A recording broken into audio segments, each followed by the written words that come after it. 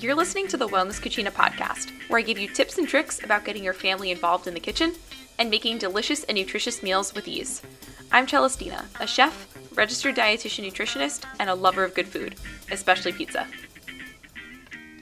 Hey, Wellness Cucina fam! This week we are talking about the 3 P's to cooking when you're busy. P number 1, prioritizing. P number 2, planning. And lastly, prepping. So prioritizing. With anything you want to start and with anything you want to be an essential part of your life, you have to prioritize it.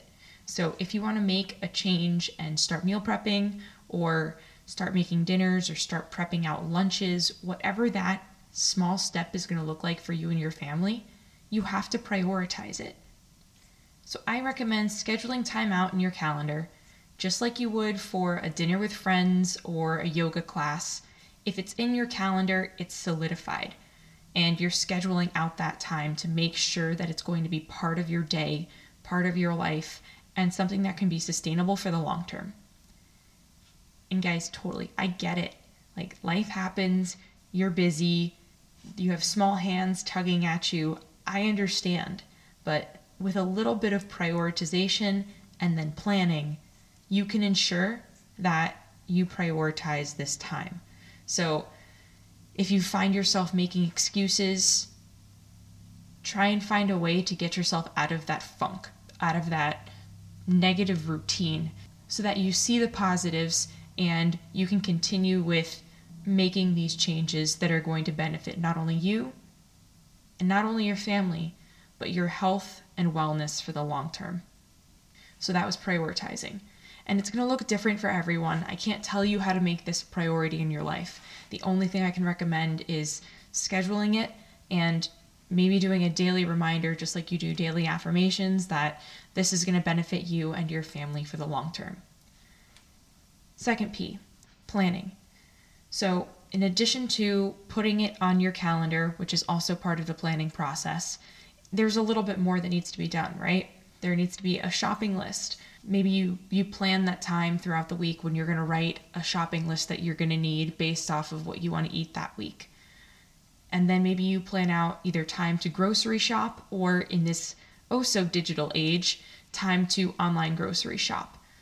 Either one, they're both going to be time-consuming in their own respect, right? So whether you're taking the time to maybe write your shopping list and then quickly input that so that you online grocery shop and all you have to do is pick it up, versus spending, 30 to 45 minutes in a physical store. Whatever suits you and your family's needs the best, go ahead and do that and schedule it into your calendar. Remember, planning and prioritization really go hand in hand here, so schedule it unless it doesn't exist. So another part of that planning aspect of things is going to be, when are you actually going to cook? This can be a small portion of it, maybe every night of the week, if that suits you and your family the best. Maybe you want to do that bulk cooking 1 or 2 nights a week or 1 or 2 days a week versus doing it every night.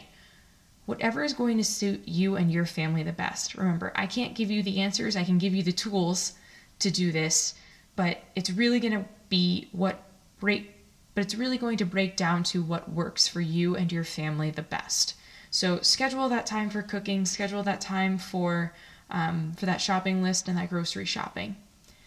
And then in addition to scheduling that time for cooking, I recommend breaking that down into what you're going to cook ahead of time and then what you're going to cook on those weeknights. So things that I like to cook ahead of time that hold up really well are grains. So I'll usually do all of my grains on a day when I'm not busy. Sometimes it's not the weekend. Sometimes it is a weeknight or a week afternoon. It kind of just depends. But doing grains ahead of time can make meals come together a lot more easily.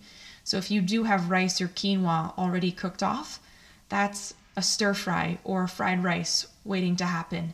That quinoa can be a salad because it's already cooled and maybe mixed with some greens, or it can be warmed up and tossed with some fresh herbs to give it life again.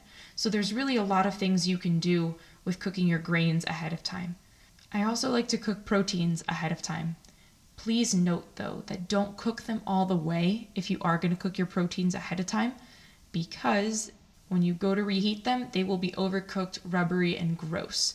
So if you are cooking meats like chicken or like a whole pork tenderloin roast or something along those lines, I recommend doing big pieces of protein ahead of time rather than like cubes of meat ahead of time. So if you are doing those bigger roasts, cook them maybe like 5 to 10 degrees under what you normally would. So pull them 5 to 10-ish minutes earlier than you normally would. Obviously, you're not going to eat them undercooked, but when you reheat them, they are going to still be juicy, still be tender, still be delicious, and that's key. And then in addition to planning what you're going to cook ahead of time versus maybe what you're just going to prep ahead of time, right? So like you can go through the week and say you need X amount of vegetables for one night and you don't have the time to chop, wash, and whatever them that night. So you can always prep out veggies ahead of time and have them cut, diced, whatever you need to do already in the fridge so that when you come home, all you have to do is put them on a sheet tray or all you have to do is put them in a pan with some olive oil. Whatever that's going to look like, planning that out ahead of time to make your life in the future on busy weeknights that much easier. And then lastly, look at what you're going to cook day of. So like I just said, you prepped out all of those veggies that you may need day of, but then also take the time to account for how long those veggies are going to take to cook. Those roasted veggies might only take 25 minutes, and you probably only need 3 minutes of active time. Put them on a sheet tray, toss them in some oil, put them in the oven, right? Like that may have only taken 3 minutes. So even though you are quote unquote cooking on weeknights and doing that last minute veg item, for example, you're not really doing anything active during that time. So you can still have family time or catch up on some of the things that you need to do around the house during that time period. That's where the planning aspect of things really comes into play. Understanding what you're going to make so that you can do other things while the food is finishing up. And you don't have to have all of that active kitchen time on busy weeknights. And finally, the last P, prepping. So ahead of time versus day of. I touched on this during the planning. Again, all of these 3 Ps really coincide with each other, but the prepping aspect of things. So sometimes you can buy pre-cut frozen veggies so you don't have to cut. That's a whole step cut out of the planning process, right? And then you just go straight into prepping.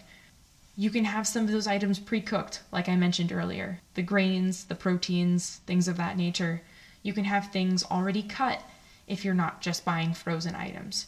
So planning ahead really flows into what you're prepping ahead of time versus what you're prepping that day. Things that I do recommend that you do ahead of time, and they hold really well either in the fridge or in the freezer, are dressings, marinades, and sauces. So dressings that can be for a salad, or that can be something that you could just like drizzle on roasted veggies. Marinades, that's something that you can use to either marinate veggies ahead of time and then roast them.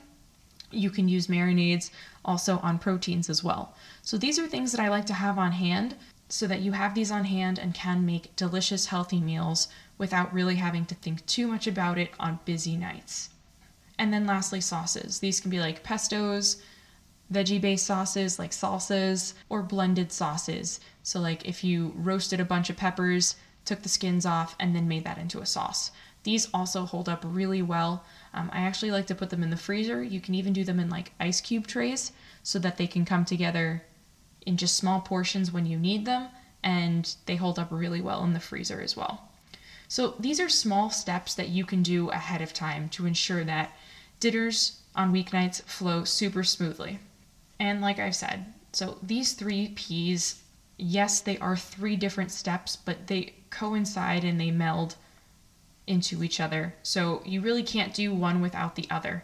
And these are really the key to being able to cook when you're busy. These 3 steps are also essential to be able to carve out the time where you're actually cooking and creating the meals that you and your family need to nourish yourselves and stay well and healthy for the long term.